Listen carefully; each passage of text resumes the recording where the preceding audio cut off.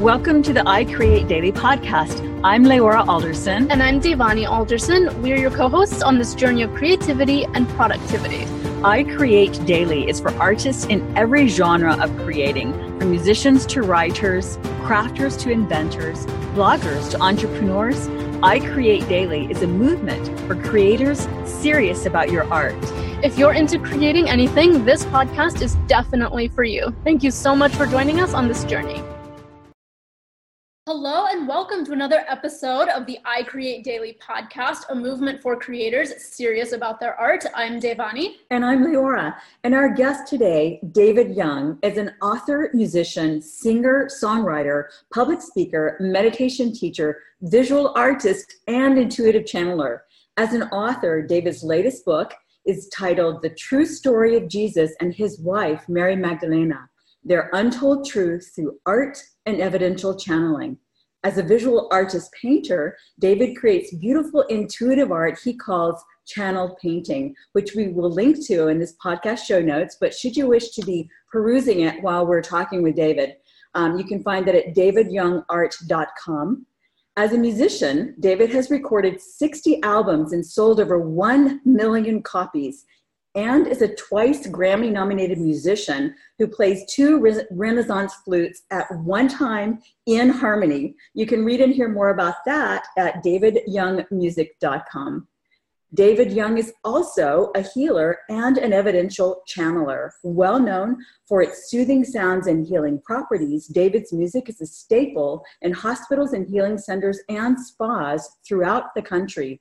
Johns Hopkins Medical Center is one hospital that has entire floors playing David's music 24/7.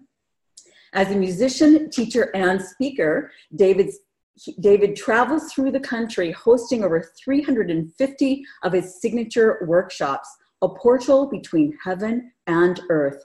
These meditation workshops combine David's healing music with guided meditations where countless attendees continuously report phenomenal spiritual experiences. We're eager to learn more about this multifaceted author, artist, musician, and teacher. Welcome, David Young.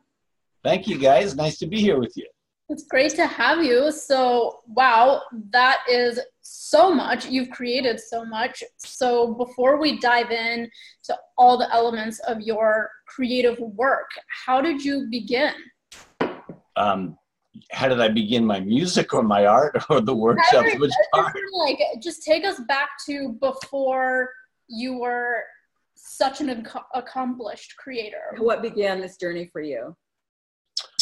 Oh, I started playing music in 3rd grade in Brooklyn, New York, and I got really good at the recorder, a Renaissance flute, and I became the youngest person in the New York Recorder Guild and advanced performing group when I was about 10 years old. You know, I think I was the only person who wasn't gray, you know, because everybody was in their 60s and 70s and was gray. All right, that wasn't so funny, but it's the truth. And so I just kept playing the recorder. In high school, I started to play guitar. I got into rock music. I played in rock bands all over the country. I ended up in Los Angeles in 1990. I ran out of money. I was 30 years old. Like most people come to Los Angeles, eventually you run out of money, you know. And I started playing my flutes at Venice Beach. I met a woman who played the harp. We hit it off as friends, and we made a tape with my last $100. It was called Celestial Winds. We sold 10,000 copies of that tape. And then we started playing at art festivals all over the country. And the following 2 years, we sold 100,000 CDs together. And then we split up. And I started doing this solo. And I would fly to 40 cities a year, like 40 weekends in different cities, playing music at art festivals from about 1993 till about 2003. Wow. And, then I started to paint, and I started to write books. And in 2014, I started to do these meditation events. Ever since, people have been having these amazing experiences, reconnecting with their mom or their grandfather, somebody who they loved in the heavenly dimension that died young.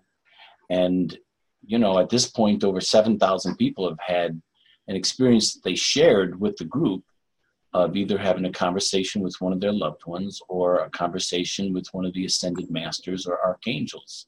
So, Jesus, Mother Mary, and Jesus's wife, Mary Magdalene, have appeared to over 1,000 people at my events.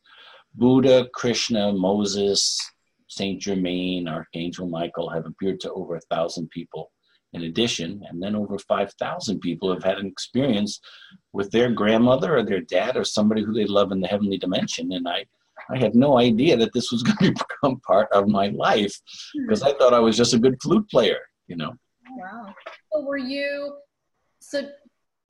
spiritual at all? Oh yeah. When I was 22, I started to meditate, and I didn't have a beer or a glass of wine or smoke anything from the time I was 22 till I was 52. I lived a very spiritual life, a very pure life. I have to say it wasn't really that much fun back then, because there weren't that many people who were interested in spirituality. Back in the 80s and the 90s, it's amazing how many people are interested in spirituality. It's like most people are interested in spirituality now. And so it's nice to still be part of this whole thing, and have a place for it, with the work that I do and with my music and the stories of what people have experienced, because these stories that people share at the events, they're so powerful. Whether it's a woman who lost her husband in 9/11 and hadn't seen or had any closure with her husband for 13 years when she came to my event. And while I was playing the flute in meditation, her husband appeared to her, and she was able to finally have closure because he showed her all around heaven, and it's a pretty awesome place over there. And he told her that, just do everything you can do to find happiness in life, because that's important, and don't worry about me because I'm in a good place. Mm-hmm. So I've heard those kind of things 5,000 times from people.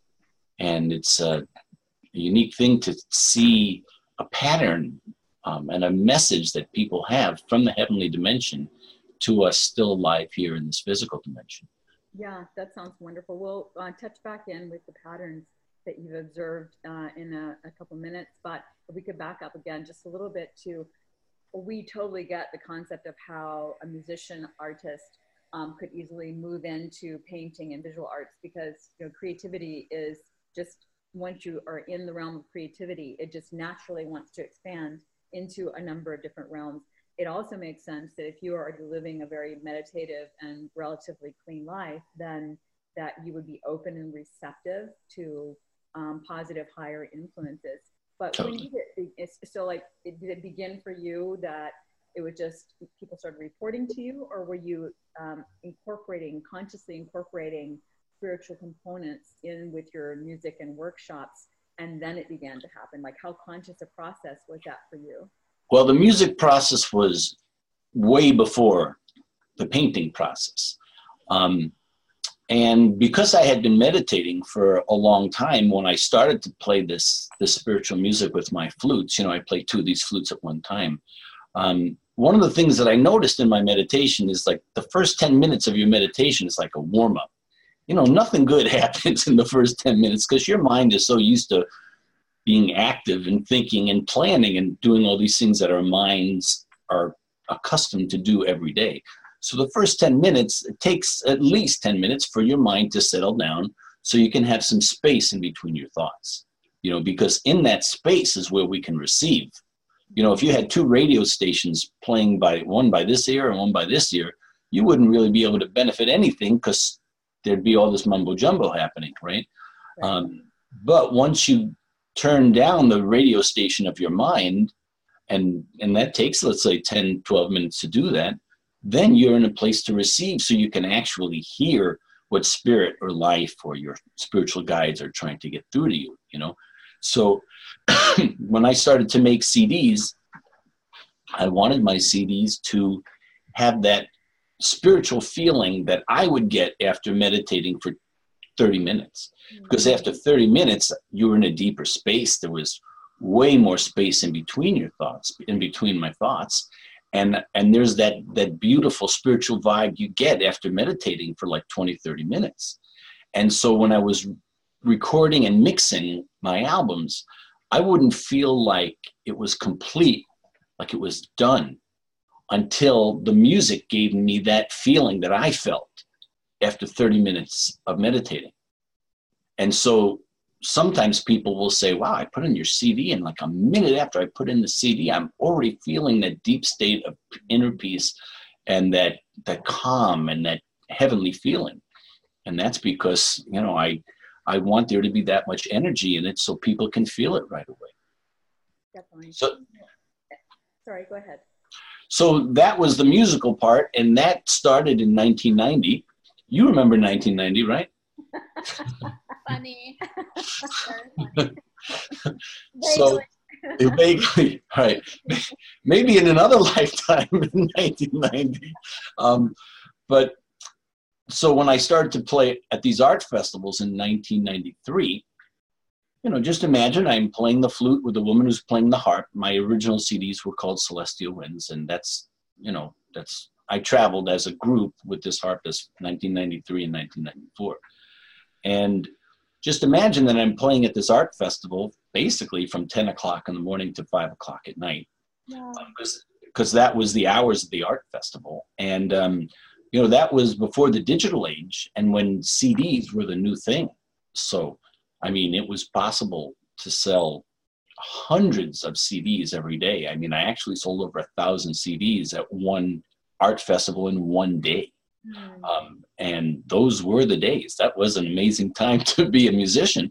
But just imagine I'm playing the flute all day long, and, you know, we would have somebody there selling the CDs for us. And because I was playing all day long, after a while, my relaxing music was really affecting me and relaxing me as well. And I would be playing the flute in this kind of altered state, you know, just looking at artwork in the booths around me all day long. So let's say from 10 in the morning to 5 o'clock at night, I was looking at artwork, and I could tell when there was artwork that really moved me. And then I could tell when there was artwork that didn't really move me, you know? So just imagine for 15 years, I was looking at artwork 6 hours a day. And in this altered state. So I think that somehow that went into my mental system, you know. So when I started to paint in 2011, I painted for 2 years. I made about 30 paintings, and I used to make these little copies of them that I would sell along with my music. And I was amazed how many people wanted to buy, you know, these little 6-inch by 6-inch pieces of some of my paintings, you know. So I painted for a couple of years, and then I stopped for about 3 years because I was just so busy traveling and doing these meditation events. And then in 2016, I started painting again, and I thought I was just making abstract paintings. You know, most of them didn't really look like they were supposed to be anything. And so during that time period, I made 150 paintings that were between 4 feet and 7 feet. Wow. You know, there were some of them that were small of them, but the majority were between 4 feet and 7 feet that I thought were just abstract paintings. And then what happened was that there were so many people who were having experiences. I call it the family: Jesus, his wife Mary Magdalene, and Mother Mary. I call them the family because it's easier, because there's a lot of syllables. Jesus, Mary Magdalene, Mother Mary, you know, it's a lot. So they had become a real active, interactive part of my life because so many people were having experiences with them at my events. And my ex-girlfriend, she was an amazing channeler. And so, you know how easy it is for you to call one of your friends on the phone. It's just so simple, right? Well, it was that easy for the family to call me through Mimi, except they just didn't need a phone because she was an amazing channeler. And they told, this is a very involved story, but one of the things they said is that after about a year of this channeling, they told us they wanted us to go to the south of France. So we ended up going to the south of France, and they showed us 3 places where Jesus and Mary Magdalene lived after Mother Mary had taken over guardianship of their 3 children after that terrible day. And it turned out that a lot of these paintings that I had made a year before once I went to France and saw where they lived at this cave at the top of a mountain in the south of France near Saint Maximin. I had painted these places where they live. Wow. You know, so it was such an incredible surprise for me to realize, like, wow, I thought those were just abstract paintings. So if you have another question, ask me another question, and then I'll show you some pictures afterwards, you know. Well, yeah. There's so much to go into with that. It's almost like you weren't just meditating, it was like you were living a meditative life, and like all this energy and art and creativity just was like ready to happen like through you, which is pretty incredible. Setting the stage. Yeah. So I did wonder, when you were playing music and tuning into the paintings, did you notice if any of the paintings influenced your music? I think it was the other way around, because whenever I painted, I listened to my music. Mm-hmm. You know, and what would happen, what I meant is, like, when you were doing the art festival and street musician and all that, and as you were playing your music all day, looking at the art around, did you notice that your music changed as a result of that? Well, actually, it's going to sound funny, but it's really the other way around, because there were thousands of artists who would exhibit at these art festivals for me, it was between 1993 and about 2007. And so these artists, when they were exhibiting, they would come to my booth and buy my music. And literally thousands of people, because if I did this 40 weekends a year, and if 10 artists at every show came over and bought some of my music so they could take it home and then paint to it, you know, that's a lot of artists that were using my music for creative inspiration for their art. Right. You know, and you know, the art festival circuit in the United States in the 90s was tremendous. You know, there were art festivals and people were buying art all the time, because most people back in the 90s had two houses. They had their regular house, and then they would have a summer home or a vacation home, you know. So that meant they needed art for two homes, you know. And that changed during the housing crisis. But it was really rewarding for me to go back to the same art festivals each year, and to have these painters come over to me and say, I've been listening to the CDs I bought from you last year, 10 hours a day, every day, and everything I've created over this last year has your energy in it, because I was listening to your music while I was making it, you know. So that was really a beautiful thing. But because I never had a talent for drawing, I would have never thought of picking up a paintbrush, because that was ridiculous. You know, I couldn't draw, so why would I even try to pick up a brush, you know? And the way this whole thing came about, you know, I did start to paint when I was dating a woman who was a painter, and I guess I had a natural talent for putting colors together in a nice way. And that's how that evolved. Okay, wonderful. Well, it just makes sense that, you know, your journey, again, you were meditating and doing music, both of which synchronize the brain waves and make them more receptive to higher impressions. Yeah. And so then you discovered, you know, later that your paintings actually were connected to something higher and deeper. Before we get into that and how your book evolved and what is evidential channeling, if you could talk a little bit about how your music came to be used in healing environments, or is it that should come after in the chronology of your story? I like talking about that right now, because back when I was playing at Venice Beach, people, you know, we used to set up in the same place at Venice Beach. This is from 1990 till 1992, okay? And people used to say there was like this bubble of love that was around us when we were playing at Venice Beach, because Venice Beach is a pretty crazy place, you know. It's just, I say that there's like, it's like the Noah's Ark for the psychic and insane, because there's two of every kind of crazy person you can imagine at Venice Beach. I mean, what I saw in 2 years of playing at that place, wow. You know, it was just, you know, there was a lot of everything. Yeah. at Venice Beach, and people used to talk about this love that used to surround us, like in this bubble of love. And so people would come back, you know, because they knew we were always there in the same spot every Saturday and Sunday. And I found that whenever a massage therapist came up to where we were playing, they would buy everything that we had. And, you know, when you're trying to make a living and your best customers are massage therapists, you know, it doesn't take a consultant to figure out that that's really working great. Yeah. And so eventually I started to play music at the spa conventions.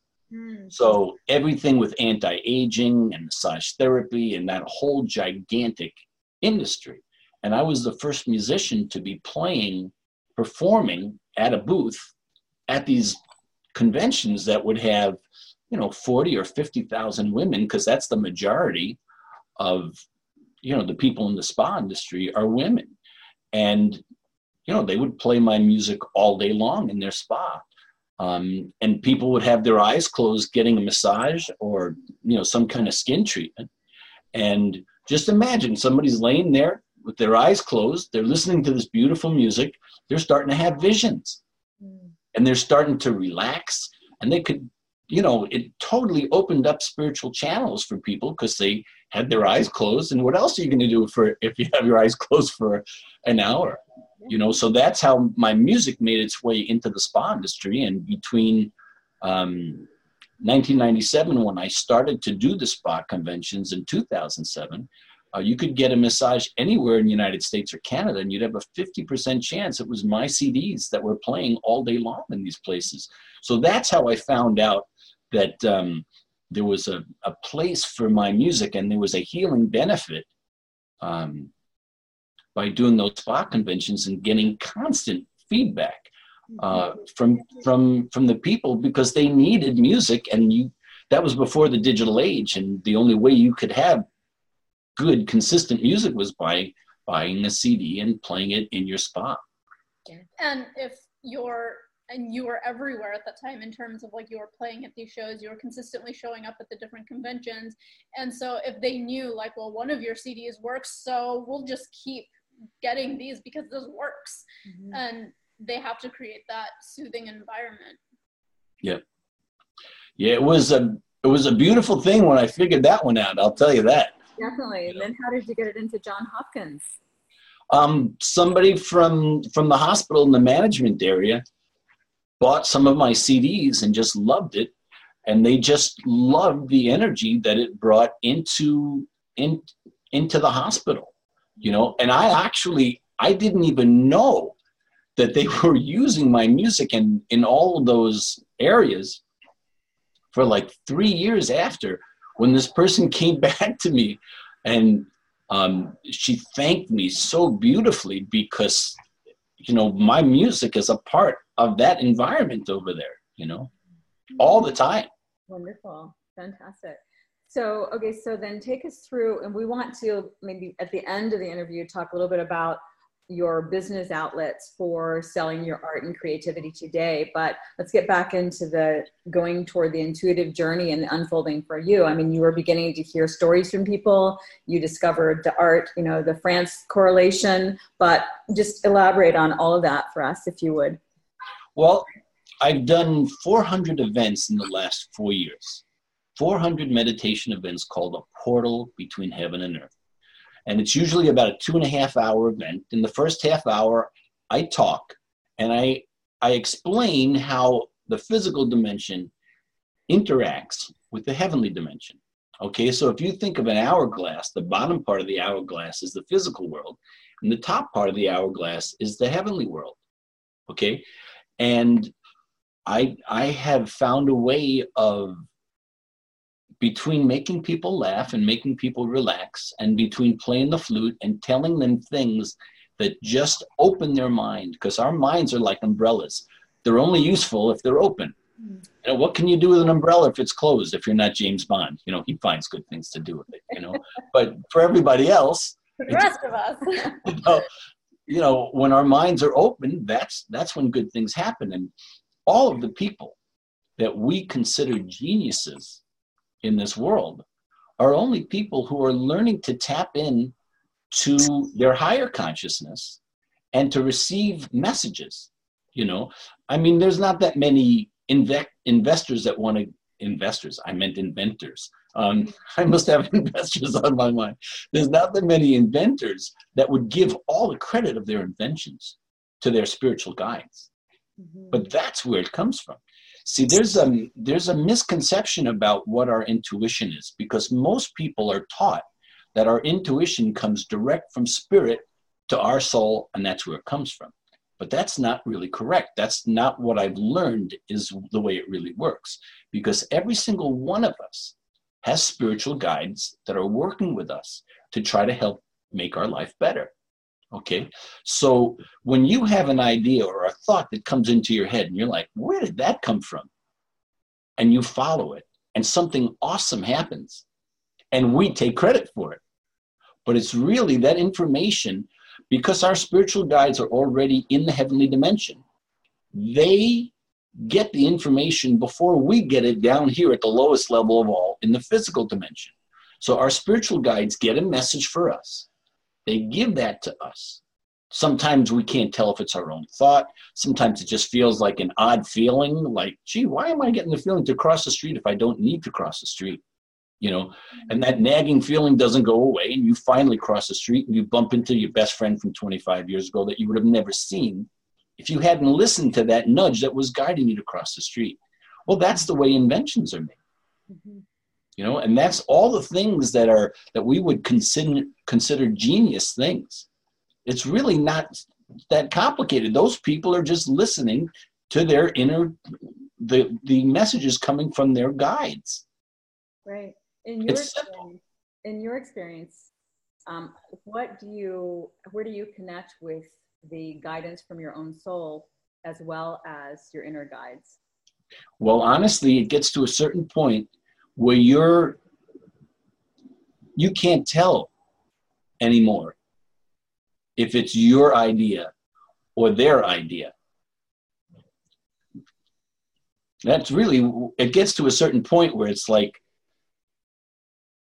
just seems like the right thing to do, right. You know, and you follow it, you know. And my first book was called Divine Inner Guidance. And it was about the incredible things that happened when I listened to my intuition, as well as the incredible things that happened if I didn't listen to it, because they were both incredible. One batch was enjoyable, the other batch was not enjoyable. Yeah. You know?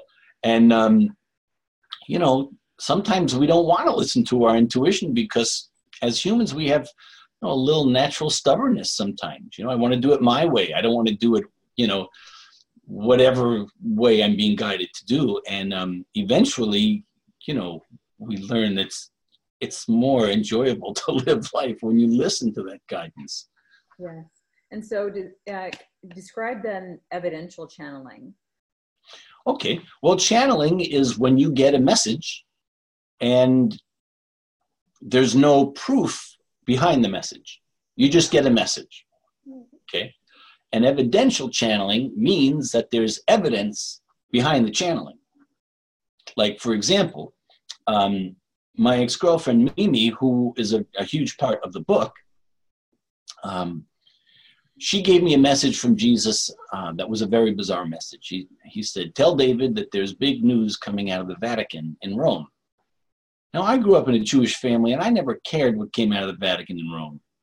And I'm like, are you sure that message is for me? Right? And then a week later, the new Pope issued a statement that went against the Bible and rocked the Vatican. And the new Pope said there is no hell up there. The only hell there is down here on earth. Now, that goes against the Bible. So that's called evidential channeling, because here I had that message a week before. I guess you could say another part of evidential channeling would be in my paintings. Now, you have to understand, I made these paintings a year or a year and a half before I went to France, before I knew any of this stuff was going to be part of a book or any involvement that I would have in this thing at all, right? While you're showing the pages, if you're listening to the audio, you guys might want to cut to the video interview. Yep. So if you look at this painting over here, I thought this was, can you see it? Yes. Okay. I thought this was just an abstract painting. But while I was putting the book together, somebody who was working with me said, well, can't you see? This is Mary Magdalene. This is the top of her head. These are her hips over here. This is her back. And this, she's inside the cave because Jesus and Mary Magdalene lived in this famous cave in the south of France. Okay. She's inside the cave, and this green part, that's the entrance of the cave. And she's looking out through the entrance of the cave at the sun in the distance. Can you see that? Yeah. Mm-hmm.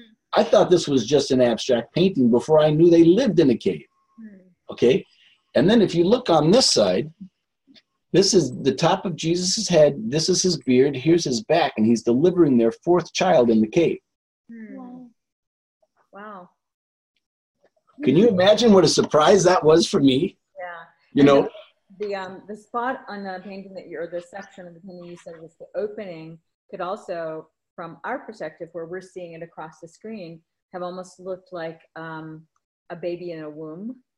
So, oh yeah, I never thought of it like that. But if you think about it, I mean, what is a baby in the womb? It comes into an opening. Oh yeah, right. Well, into the world, so to speak. So that a lot of symbology there. Yeah, a lot of symbology. Yeah, that was one of the things that I noticed coming through in my paintings, that there was this symbology that was happening that I wasn't aware of when I was painting it. Because, when you make a painting that's an abstract painting, let's say you paint it like this for a while, and then after a couple of hours, you turn it like this, and after a couple of hours, you turn it different angles because you're getting different perspectives. And I didn't know any of these things were happening. And then you get to the end of the painting, and all of a sudden you have, there's this imagery and this symbology that I didn't do any of that stuff consciously. I had no idea. There's I want to tell you that there was a painting that I made. I'll show you it just in a second, but this woman came to the event, and she explained that Jesus showed up to her during her meditation, and they were sitting on a cliff overlooking the ocean with these purple mountains behind them, right? And after the event was over, I gave her my business card, and this painting was on the back of my business card, and she flipped out. Okay, can you see that painting? Yeah. Whoa. Okay, so she flipped out because she said, this is the cliff where I was sitting with Jesus overlooking the ocean with these purple mountains in the background. And there were 3 people that week that Jesus took to that place with that image with the purple mountains behind them that all shared that experience that week. Yeah. Wow. Yeah. We see this on your website as well. davidyoungart.com/copy-of-soft-abstracts, or they can just go and click on the higher concepts button on your site. So yeah, it's beautiful here as well. Fantastic. So you began, I meant to ask earlier, when you started meditating years ago as well as now, is it any particular discipline of meditation, or is it just your own blend? I start out with this meditation that has just kind of evolved. It wasn't anything that I intentionally came up with. It was just something that kept coming through. And so I do this guided meditation, and the guiding is probably about 2 minutes. And then when I'm done taking people to this place, then I start playing the flute. And it's kind of an interesting thing, but I did this event in Mexico City, and there were some people in the audience who didn't speak English at all.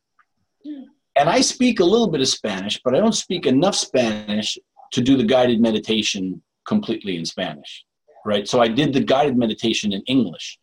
And after the meditation was over, I told people that they could,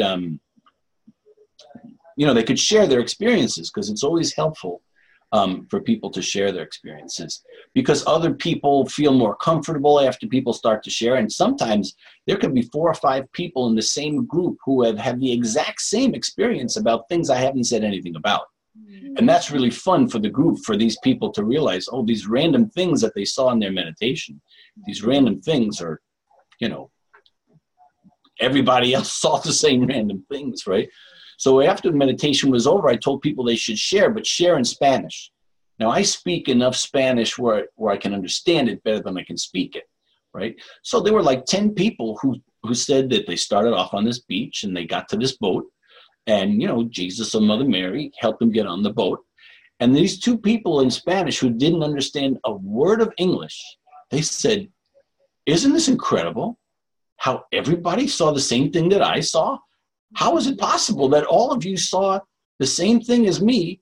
How is that possible?" And then they explained to her that I had been guiding in English, that people would start out at the beach and then eventually get onto this boat, and somebody was going to meet you on this boat. And they thought this was phenomenal because they thought it was just like, you know, it just happened randomly. If you hear some background music, I can close the door. Can you hear anybody speaking in the background? Very much in the distance. I don't think it's. Oh, okay. Okay. So it's not bad. Yeah.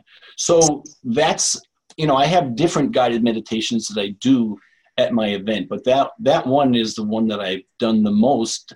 And it was pretty incredible because I did this event in Florida, I think about a year and a half ago.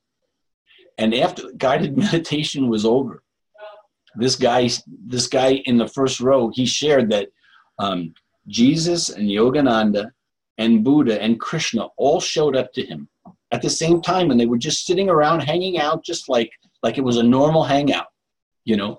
And he was amazed because he also does guided meditation, and he had been doing the exact same guided meditation that I have been doing for all these years. Word for word, he was doing the exact same thing. He said it was so weird being at your event because it was like being at his own event, because he randomly was given the same, you know, guided imagery. Right. And when you say guided, what I was actually asking in the beginning, it's wonderful that you shared that, was also about your personal meditation practice. So are you using that particular 2-minute guided meditation concept for yourself, right? And then are you listening to your own music, or what is it you're doing for yours? Well, I definitely find that listening to music is a positive thing.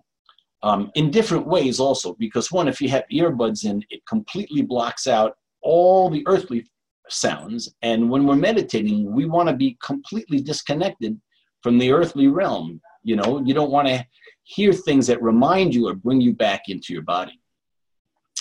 And, you know, I like my own music, and I listen to my own music a lot. You know, I find that, you know, one of the things that whenever we repeat a certain action, it starts to become, it goes into our subconscious, and it just becomes so natural. And, you know, there are times where I'll use the same CD to meditate for 3 or 4 months, just because the energy of that music, when your ears hear that music, and you know that you meditated to that same music yesterday, it gets you into that deeper state that you got into yesterday after 30 minutes or 40 minutes. It gets you into, because your mind just naturally goes into that, tunes into that vibration and relaxes. And, you know, it's like kind of like Pavlov's dog, you know, where the dog hears the bell and starts to salivate. Your mind instantly hears that music that you've been listening to that month, and it naturally goes into that deeper state that music has taken you into. Right. When you meditate, do you do it once a day, twice a day? Is it a morning ritual, or is it when do you, what is your habit around it? Well, I did do it in the morning. For a while, I did it in the morning and at night. And I found that if I did make the time to meditate 2 times in a day, it was way more powerful. Just because, you know, you're tuning into that higher vibration. I do it whatever I can. I mean, there are times that I'll meditate for an hour or an hour and a half, just because once you get past that first 15 minutes, let's say you get to level 1, right? And then after another 15 minutes, wow, you get to level 2. Yeah. And then the longer you stay in it, like my longest meditation was 3 hours, because I just didn't want to come out of it, because I had finally got into those high levels that it takes time for your mind to get totally relaxed. So you're not thinking anymore, and you're just in that state of being and receiving. Yeah. Now, what you described is very similar to, since our audience is primarily creatives, it's anyone creating anything from art, music, writing, but also businesses and products like what you mentioned. But it's like one of the things that a tool that we can use, like meditation, you can use meditation, you can use music, but a tool to help with creativity when it is you're ready to create is to set the environment to the similar environment each time.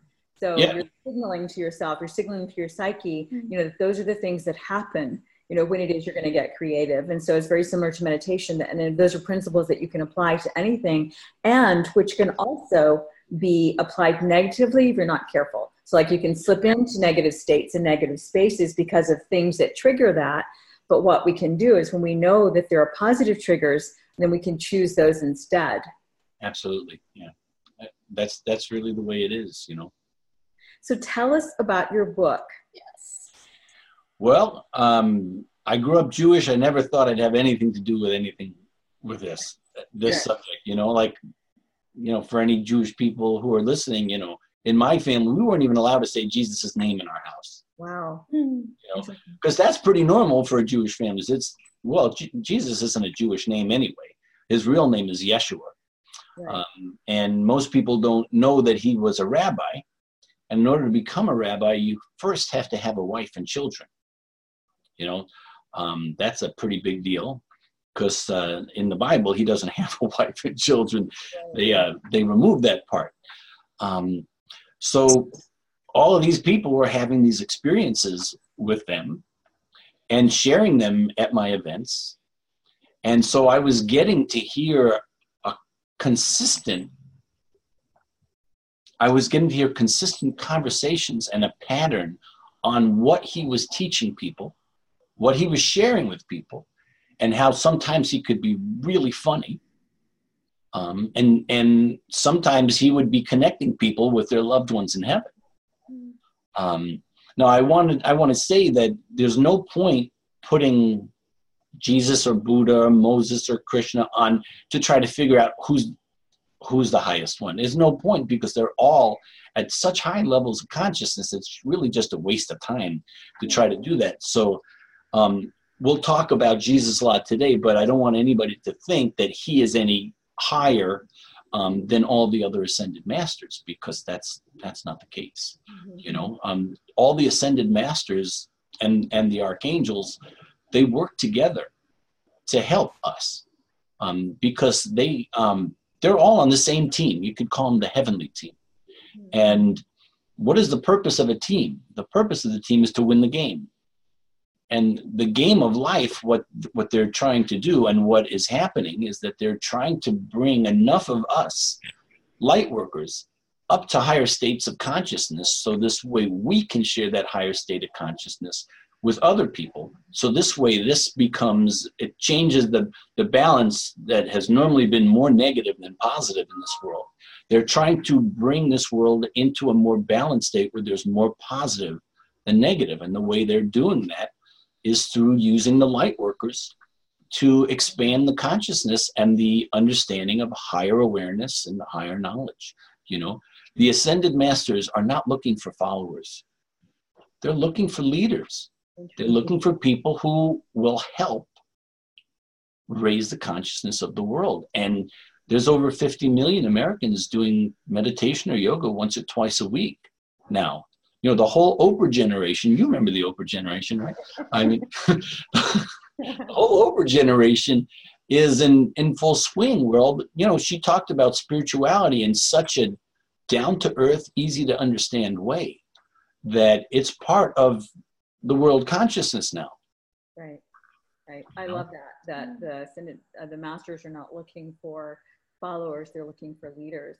That's such a different way than than we sometimes associate following and leading in those roles, but it's like creating. I read a quote somewhere at some point, and I'm sure I'll mess it up, but it was something like leaders help create other leaders, and that's the point of being a leader. It's helping other people just like own what they do, and so it just makes sense that they would be helping people lead themselves, essentially. Which is what is the making of a master. It means that you've mastered yourself.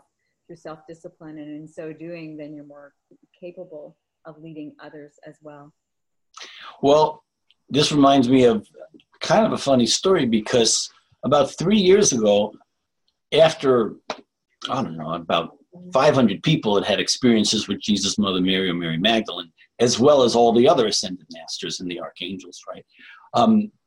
But one of the things that I would say towards the end of the events that I was doing, after, 10 or 20 people had already shared these experiences with the group,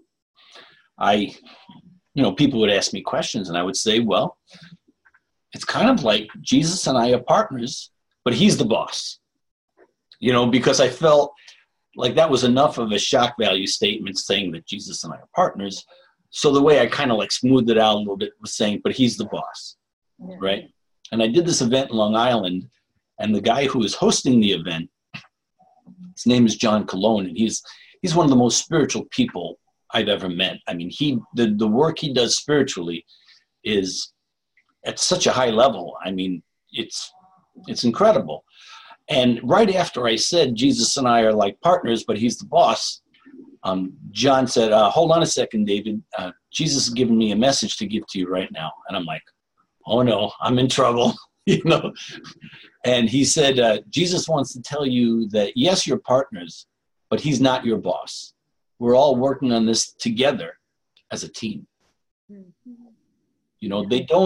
The ascended masters, they don't look down on us. They really don't look down on us. And they really don't need us to call them masters, because there's a connotation with the word master that they're in control of us. They're not in control of us. We all have free will.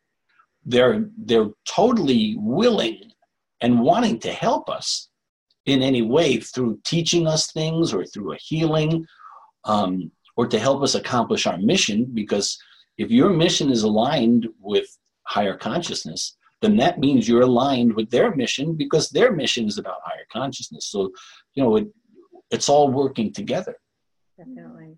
So, and getting back to your book for a moment, the true story of Jesus and his wife, Mary Magdalena, their untold truth through art and evidential channeling. So, who would be interested in the book? Would you like to just say something about it before we move on to the last two questions that we have for you? Sure. Okay. Well,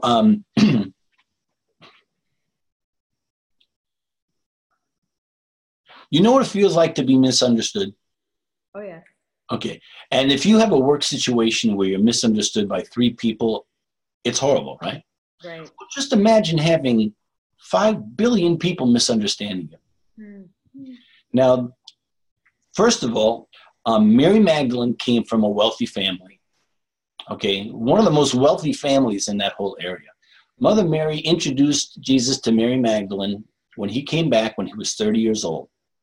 And she introduced him to Mary Magdalene at a wedding. So you can tell Mother Mary really knew what she was doing, and because, that really works.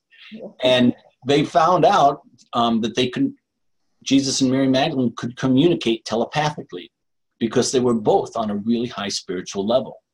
They also found out that they had both gone to the same spiritual places to study spirituality. They had both gone from Israel to Egypt to study in the mystery schools of Egypt.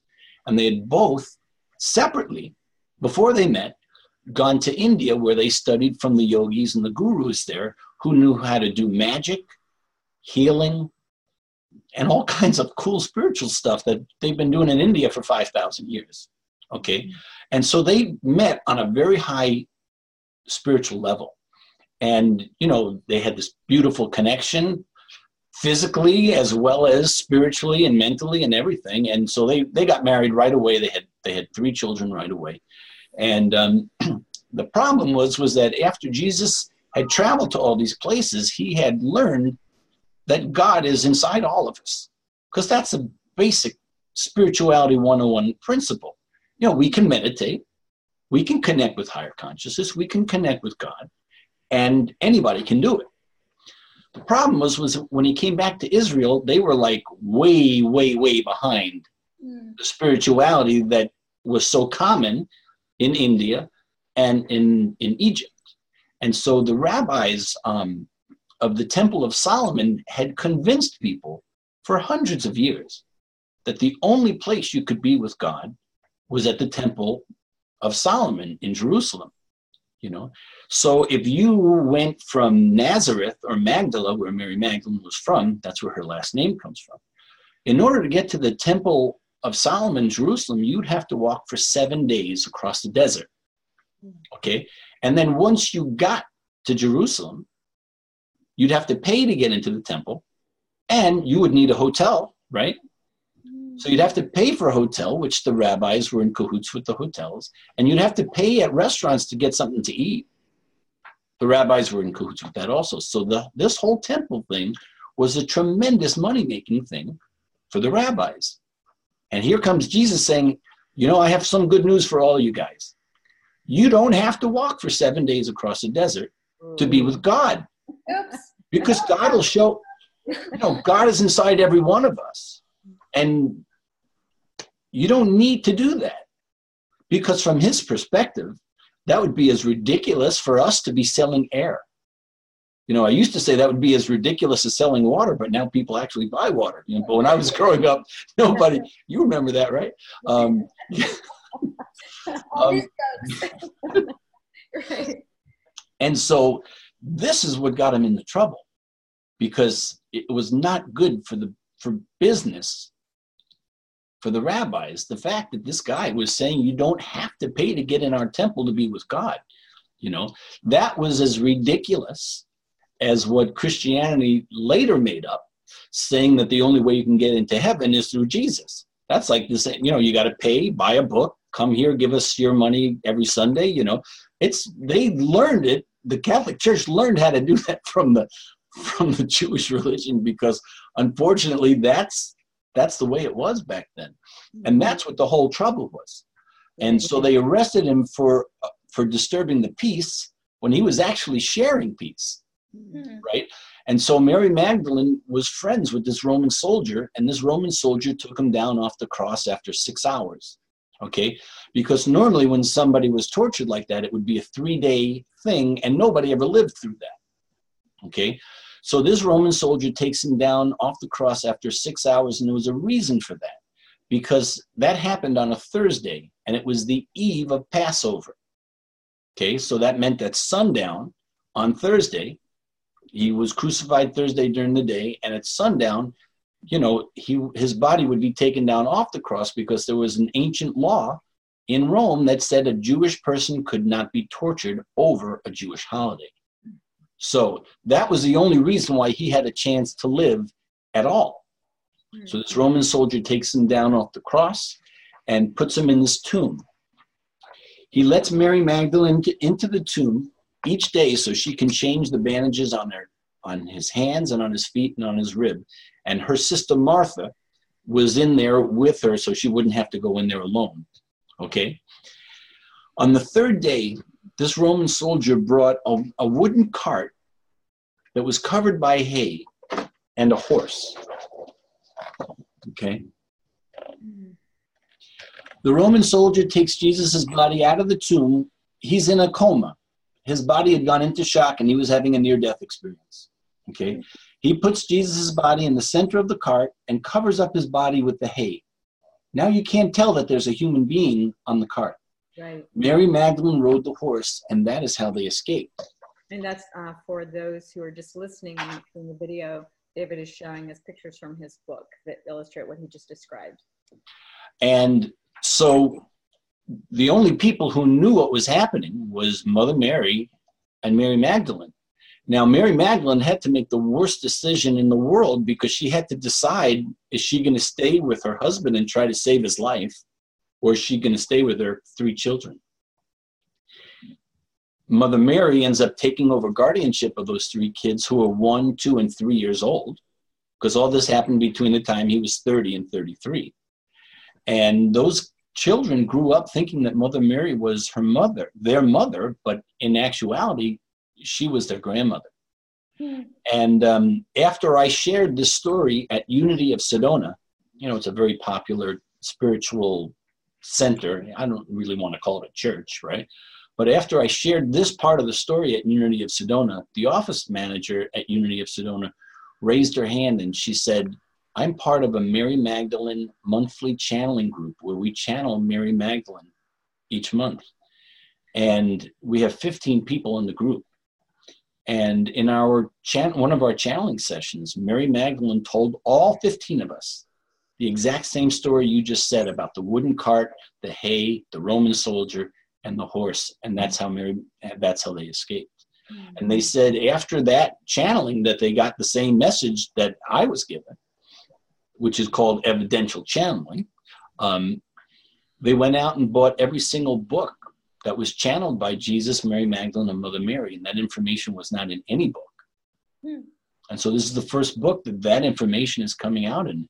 And this information is really important to the family, that people know the truth, because that, in the Bible, it says that, Jesus appeared to his Jewish buddies that are also known as the apostles and said he was going to prepare a place for them. Well, that's an absolute fabrication. He was hanging on for his life in a coma in the back of a wooden cart. I mean, he wasn't appearing to anybody. He was in a coma. They added these things to the Bible, and they took out things from the Bible because they wanted to sell this story. They had an agenda. The business of religion. Yeah, for sure. If you think about it, I don't have an agenda. What I'm telling people is that if you want to have a spiritual experience with Buddha or Jesus or Krishna or anybody, you go into meditation, you open your mind, and you be persistent and consistent, and eventually you're gonna have an experience with one of them. But you see, if you can have a direct experience with one of the ascended masters, why would you need a Bible? Why would you need a set of rules that you don't necessarily need? Now, I have this new analogy that I'm using that's really working well. So I'll share this with you guys. Okay, so I'm going to ask you a couple of really simple questions. Okay, so do you think that God loves you? Yes. Yeah. Okay, and do you think God wants you to be happy? Yes. Okay, and do you think God wants you to feel good about yourself? Yes. Yes. Because you can do more good in the world if you feel good about yourself, right? Right. So anybody that tells you you're a sinner is not looking out for your happiness, your best interest, and is definitely not God, because God wants you to be happy and feel good about yourself. So, David, for those who are, this is brand new, and I think most people know that the Bible is missing some books, some stories, basically, some chapters. That's why they call it the Holy Bible, because there's so many holes in that story. For those who, for whom this is really new, to be even entertaining the possibility of, an alternate home line, an alternate reality from what they've been told all their lives, and who are not necessarily channeling for themselves. Where did you find out additional information, like about the children, about the marriage, and that sort of thing? Was it all through channeling, or did you have external sources that you researched, that you used for research, that you could recommend? Well, first of all, there are certain cynical people who think that people who write books about this stuff are in it for the money. That's not the way it is, because a book has to sell hundreds of thousands of copies before any writer is making any money, because it costs so much money to get involved in it. And 90% of the books that are written never sell more than 1,000 copies anyway. So that means that 90% of the books written are being done at a loss. Yeah. So that's the first thing. There were different people who it was orchestrated for me to meet as part of this whole thing. So I'll tell you what happens in chapter 1. A woman comes to my event, she comes to 3 events, 4 events. She keeps coming back to the events. She's a friend of a friend. She's a woman in her 70s. And so we become friends eventually. And we went out for breakfast, and I asked her, how did she get involved in spirituality? And she explained that she was in the corporate world for 25 years. And when she retired, she decided to get interested in spirituality. So she went to her first meditation event. There were about 40 people in the room, and this woman is teaching people the basics of meditation. You close your eyes, you take some deep breaths, you clear your mind, and you wait for the first thing to come to you, right? So after this introduction, the leader of this meditation workshop tells everybody to close your eyes, and they start their meditation. And so she explains to me, so her eyes are closed, and she said, Jesus appeared by her left ear. And Jesus whispered in her ear, can you forgive me? And she's like, why would I need to forgive you? And Jesus said, because we had to leave you when you were little because it wasn't safe to bring you where we were going. At that point, she's given an image of being one of Jesus and Mary Magdalene's 3 children while she's bawling her eyes out, right? Well, the meditation ends, and the woman in the front says to her, points to her first, and says, ma'am, I just want to tell you, during the meditation, I could see Jesus whispering into your left ear. I just couldn't tell, or I couldn't hear what he was saying to you. That's evidential channeling. So that's how my book starts. That's chapter 1, And so there were other people who came to my events who had similar experiences. And those are all part of the book. And they orchestrated me connecting with all these people. So I started doing those events in 2014. In 2018, just a year ago, I realized that part of the reason why I was doing all of these events all over the country every week was so this way they could connect me with these people who are having these experiences. And so these experiences could become part of the book. So other than your experiences and that of those whom you've encountered, were there any external resources, books, archives, or whatever that anyone... I didn't want to read any other books for a couple of reasons. One, I was skeptical. And the other reason was because I didn't want somebody else's story to make their way into my story. You know what I mean? I wanted all this stuff to be real, that I knew it was coming either from Mimi, my ex-girlfriend, or from people who I knew, who I really, who I had a relationship with. And honestly, there was so much information that was always coming through. I didn't really need to go to an outside source. Yeah, no, and I wasn't speaking of you for your reference for your book, as much as for the audience and listeners who might want to be doing deeper research themselves and don't necessarily have an opening yet to their own intuition about it. Well, there's a lot of books on channeling out there that you could, that you can buy that would be helpful. No, I meant the historical, like the rest of the story kind of thing that was left out. Like if you have become aware of any of those. Oh, okay. That's a good point. Yeah, now I understand what you're saying.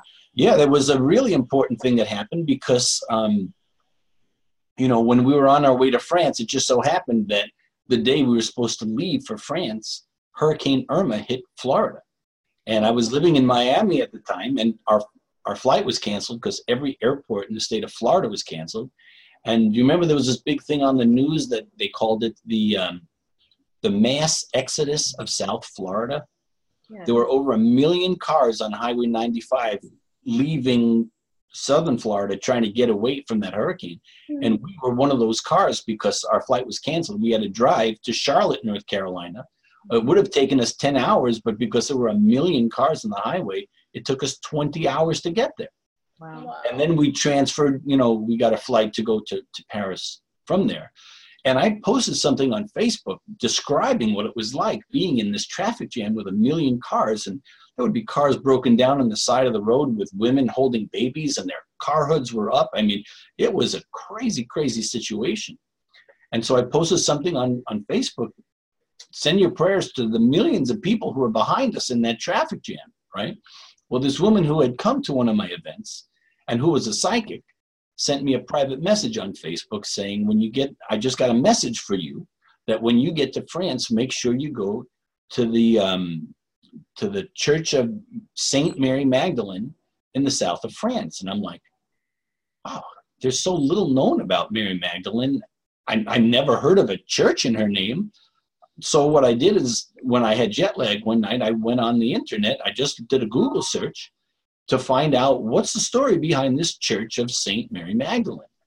And it was right there. It came right up. And in the year 1279, Mary Magdalene appeared to this French nobleman and told this French nobleman that her bones were buried in a box under a church in a little village in the south of France called Saint Maximin. Well, this was such a powerful dream. This French nobleman actually got a crew together, went down to the south of France, found the village of Saint Maximin, found the little church, went under the church, and he found this wooden box that was under the church that had bones in it, human bones in it. And when he opened up the box, there was a handwritten letter that said, "Here lie the bones of Saint Mary Magdalene." Wow. Whoa. They renamed the town. It's a historical record when you name the town, you know? Right. And they renamed the town Saint Maximin les Saint Baume. And the word Baume in French means cave, because Mary Magdalene lived in a cave close by in Saint Maximin. So that's a historical, you know, when you change the name of a town, that's in the books. You know, that's not somebody's interpretation or anything. And the incredible thing is that it's common knowledge in the south of France that Mary Magdalene lived in that cave. But what they don't know yet is that Jesus lived in that cave with her, and they had their fourth child in the cave, and that he lived to be 72 years old, and Mary Magdalene lived to be in her 50s. Wow. They want people to know this. Yeah. Okay. So and again, as far as the rest of that story, you've not encountered any outer records of it yet that other people could research on their own. Is that right? And I'm not saying that to question you. Your story is wonderful and needs to be told, but rather because there will be people who, you know, for whom this sparks, you know, an area of interest if they would like to discover more. Just go to the south of France. Really, just you can go to the cave where they lived, and it'll take you an hour of climbing up this very steep hill. We had to stop 10 times to catch our breath, you know. And one of the miraculous things about that place is that cave at the top of the mountain, it's so high up. It's such a job to get up there, but they were really, really lucky because there was like a crack in the mountain, so there was trickling water that came down into the cave all the way up where they were. So they had water to live, because you can't live without water. Mm-hmm. Did I answer that question enough for you? Well, sort of. So not really, actually. So, I didn't feel like I did. No, so I was just wondering, like, for instance, it's known in the south of France, and there's a cave, and they changed the name, etc. But I think you also said that they didn't necessarily know that Christ was or that Jesus was a part of that living arrangement up until his 70s, right? So I'm just wondering, I know that there are documentaries out there that are still trying to research and still trying to discover. I'm not current on whether there are any documented resources out there that other people can look into or not. And that's what I was wondering, whether you had become aware of those since you published your own book. No, that information about him living in the cave with Mary Magdalene, that's not common knowledge at all. This is the first book that I know of, because, you know, there are people who come to my events who have written books about this. You know, there's a book called Anna, Grandmother of Jesus, who one of the editors of that book came to my event when I was in Phoenix. And she said there were many of the things that I was talking about that they had channeled from Anna, the woman who was the grandmother of Jesus as well. But as far as him living in the cave with Mary Magdalene and having their fourth child, it's common knowledge that Mary Magdalene had a fourth child whose name was Sarah, S-A-R-A. But it's not common knowledge that, you know, that Jesus lived there together with them. Right. And he would have never lived, and Christianity would never even exist if Mary Magdalene hadn't found a way to save him with the help of that Roman soldier. Because if he had died, they would have found his body, and there would have been no story. We wouldn't even know his name. The only reason why there's a story is because 2,000 years ago, most of the people in the Middle East were pagans, the same way the Native Americans are pagans, and the Vikings and the Celts were pagans. The pagans didn't have a Bible. They all worshiped the sun and the moon, and they had goddesses for different things, you know. But the pagans in the Middle East did not believe in an afterlife. They didn't believe in heaven. So they thought when you died, that was the end of it. It was like the TV channel just got turned off. right? The first thing that made people believe that there was an afterlife was when his body went missing, because the only thing that made sense was that God took his body up to heaven. I mean, a guy who's been tortured like that for 6 hours is not walking anywhere, you know? And so because his body disappeared, that is what created Christianity, because it must have been that God took him up to heaven. Those people just didn't understand. They didn't know that he was on that cart. Mary Magdalene was riding the horse, and that's how they escaped. We wouldn't have Christianity if Mary Magdalene hadn't done that. Right. Well, we can, we'll definitely link to your book. I noticed that it's on audiobook available on Amazon as well. And it's in Spanish also. The written book is available only in English, but the ebook is available in English and Spanish with the paintings part of the ebook.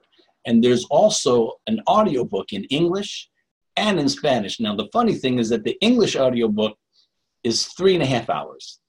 But the Spanish audiobook, because I couldn't speak it so fast and I had to speak slower, is 4.5 hours. So that's why the time difference is different. Fantastic. Well, you read it yourself? I did. That's fantastic. Awesome. That's amazing. So that was a job. Yeah, it's quite a job. It is amazingly challenging to read audio. It doesn't seem like it's a big deal, but it is. It takes a lot more time than anyone would imagine. But to bring us back down a little bit to the earth, still though in a creative realm, if we could just close with 2 other answers from you as to, one is, what is your daily creative habits that sustain you in all that you're doing? And then beyond that, well, go ahead and answer that, and then I'll ask the last one. Well, I've recorded 60 albums, so I don't really need to record really much more music. And over the last 3 years, since all of this stuff started happening, I would put all my creativity into the paintings, not knowing that these paintings were going to be part of the book until I was actually putting the book together. You know, there were a couple of paintings about the cave that I realized I was going to put in the book, but I didn't know I was going to have 50 paintings in the book and have every page be in full color. So, you know, it's all beautiful like that. I put most of my creativity into painting. And if I did an event, like one of my meditation events, if I got back to my apartment at, 11:30, I would paint till 2 or 3 o'clock in the morning, and all that spiritual energy that had been created at the meditation event, I would put that energy into the paintings. I mean, I set up 8 of my paintings at this one art gallery in Florida. And this guy had this gallery for 25 years. And after we set up the 8 paintings, he laid down on the couch. I said, "What are you doing?" He said, "These paintings have so much spiritual energy, I got to lay down." That's awesome. So I put most of my creativity into my paintings the last couple of years. Okay. And so, and you meditate, what, twice a day, once a day? Generally? I meditate once a day. Okay. Once a day. Sometimes I'll meditate 2 times a day. And I'll tell you, if you really want to make progress spiritually, if you meditate for an hour twice a day, you're going to make progress. You're going to make progress. And how about so as a creator, art and music and now teaching and meditation retreats and workshops, of the things that you do, which one is the most productive for you business-wise? Is it selling your art? Is it selling your CDs still, your music? Is it digital music on iTunes and what have you, Spotify? Like, what is it that? Well, I started selling thumb drives of my music that come with 3 albums or 5 albums of meditation music or 8 albums of meditation music. And because all the new cars have got a USB where you charge your phone, what I didn't realize when I started to make these thumb drives is that you can plug a thumb drive into your USB in your car, and it plays through your speakers of your car just the same way a CD does. Oh. So that's been a really good thing. And this book just came out last week, and so this is a new thing. People love the book. They love the fact that it has 90 minutes of music that you can activate through your cell phone through the QR codes. There's QR codes every couple of chapters. That's what the QR code looks like. So the book has music that has a soundtrack that's already built into the book. Wow. And I think it's the first book that has music activated by QR codes like this before. And right now I'm in Los Angeles because I'm working with a team of producers to have this book made into a film. Oh, wouldn't that be fantastic? Yeah. Wow, any ideas on the timeline for that? No. Well, I hope it's a process. It's a long process. Everything is, right. I sure hope that works out, because that would be wonderful to see in film. That would be amazing. And your book, from what we've seen, is looks very beautifully produced. Like you said, it's in full color on every page. It includes your art. It almost looks, and it's hard copy, music, QR codes, and it's almost like a textbook, art museum textbook in a way. It's kind of what it looks like. You know, this book is kind of like a transmitter of spiritual energy, because spiritual energy is experienced and seen as light and heard as sound.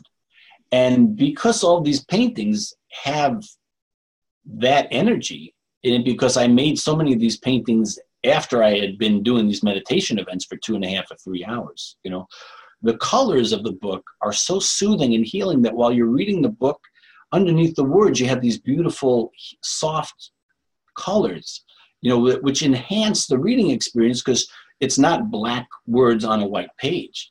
You know, you're looking at all these beautiful, soft colors. And when you hook it up to your cell phone, that you can use your Wi-Fi so it goes into your speakers, it's transmitting light energy, and it's transmitting sound and vibrational energy. And so it becomes a transmitter of this heavenly energy that, you know, that people experience in the book. Right. I think after hearing this, people are going to definitely want to order your book as well as tune into your music. So we'll definitely link to all of that. And really, thank you so much for your time, for sharing your story, your amazing story. And yeah, we're looking forward to the next chapter, which will be the movie, hopefully. Yeah. Yeah, it's going to be a lot of work to do that. We already have the 2-page treatment done. I have a big event on Saturday in Beverly Hills with 12 of my paintings. And yeah, I'm just doing everything I can so I can share this. It's really important for them, the family, to be understood after all this time, you know, and because we're living in a time where it's safe to talk about spiritual things out in public, a lot safer than it was 500 years ago or 1,000 years ago. And as long as we're talking about 1,000 years ago, one of the messages that I'm getting better at my channeling now, you know, after all this time, you know, and Archangel Gabriel gave me this message that, you know, Mary Magdalene, there's not that much written about Mary Magdalene that's so easy for people to find. But one of the ways that you can understand what kind of amazing soul Mary Magdalene is because he explained to me that Mary Magdalene later reincarnated as Joan of Arc. And so there's a lot more written about Joan of Arc that's easier to find, even though you can find books that are channeled by Mary Magdalene, but that just, for me, it just grounded it a little bit more because, you know, we know more about Joan of Arc in history, you know. So she resumed in France. And that would make sense that their family lineage was in France, you know. And so she was like a granddaughter, like how many generations? And, you know, because we reincarnate in soul families, you know, and so it really makes sense. Fantastic. Yeah, cool. Well, again, David Young, thank you so much for sharing this time and space with us. My pleasure. Nice to meet you guys. Nice to meet you. Okay. All right, everybody, enjoy this episode and check out his work. Yeah. Bye-bye. Bye. Bye-bye. Thanks so much for joining us for the I Create Daily podcast. Please let us know what creatives you would like us to interview and what topics you would be interested in hearing more about. And if you enjoyed this show, please leave a review on iTunes. We value your feedback. We read all the reviews, and it just helps us get the word out on the I Create Daily podcast. Thank you so much. Thanks so much.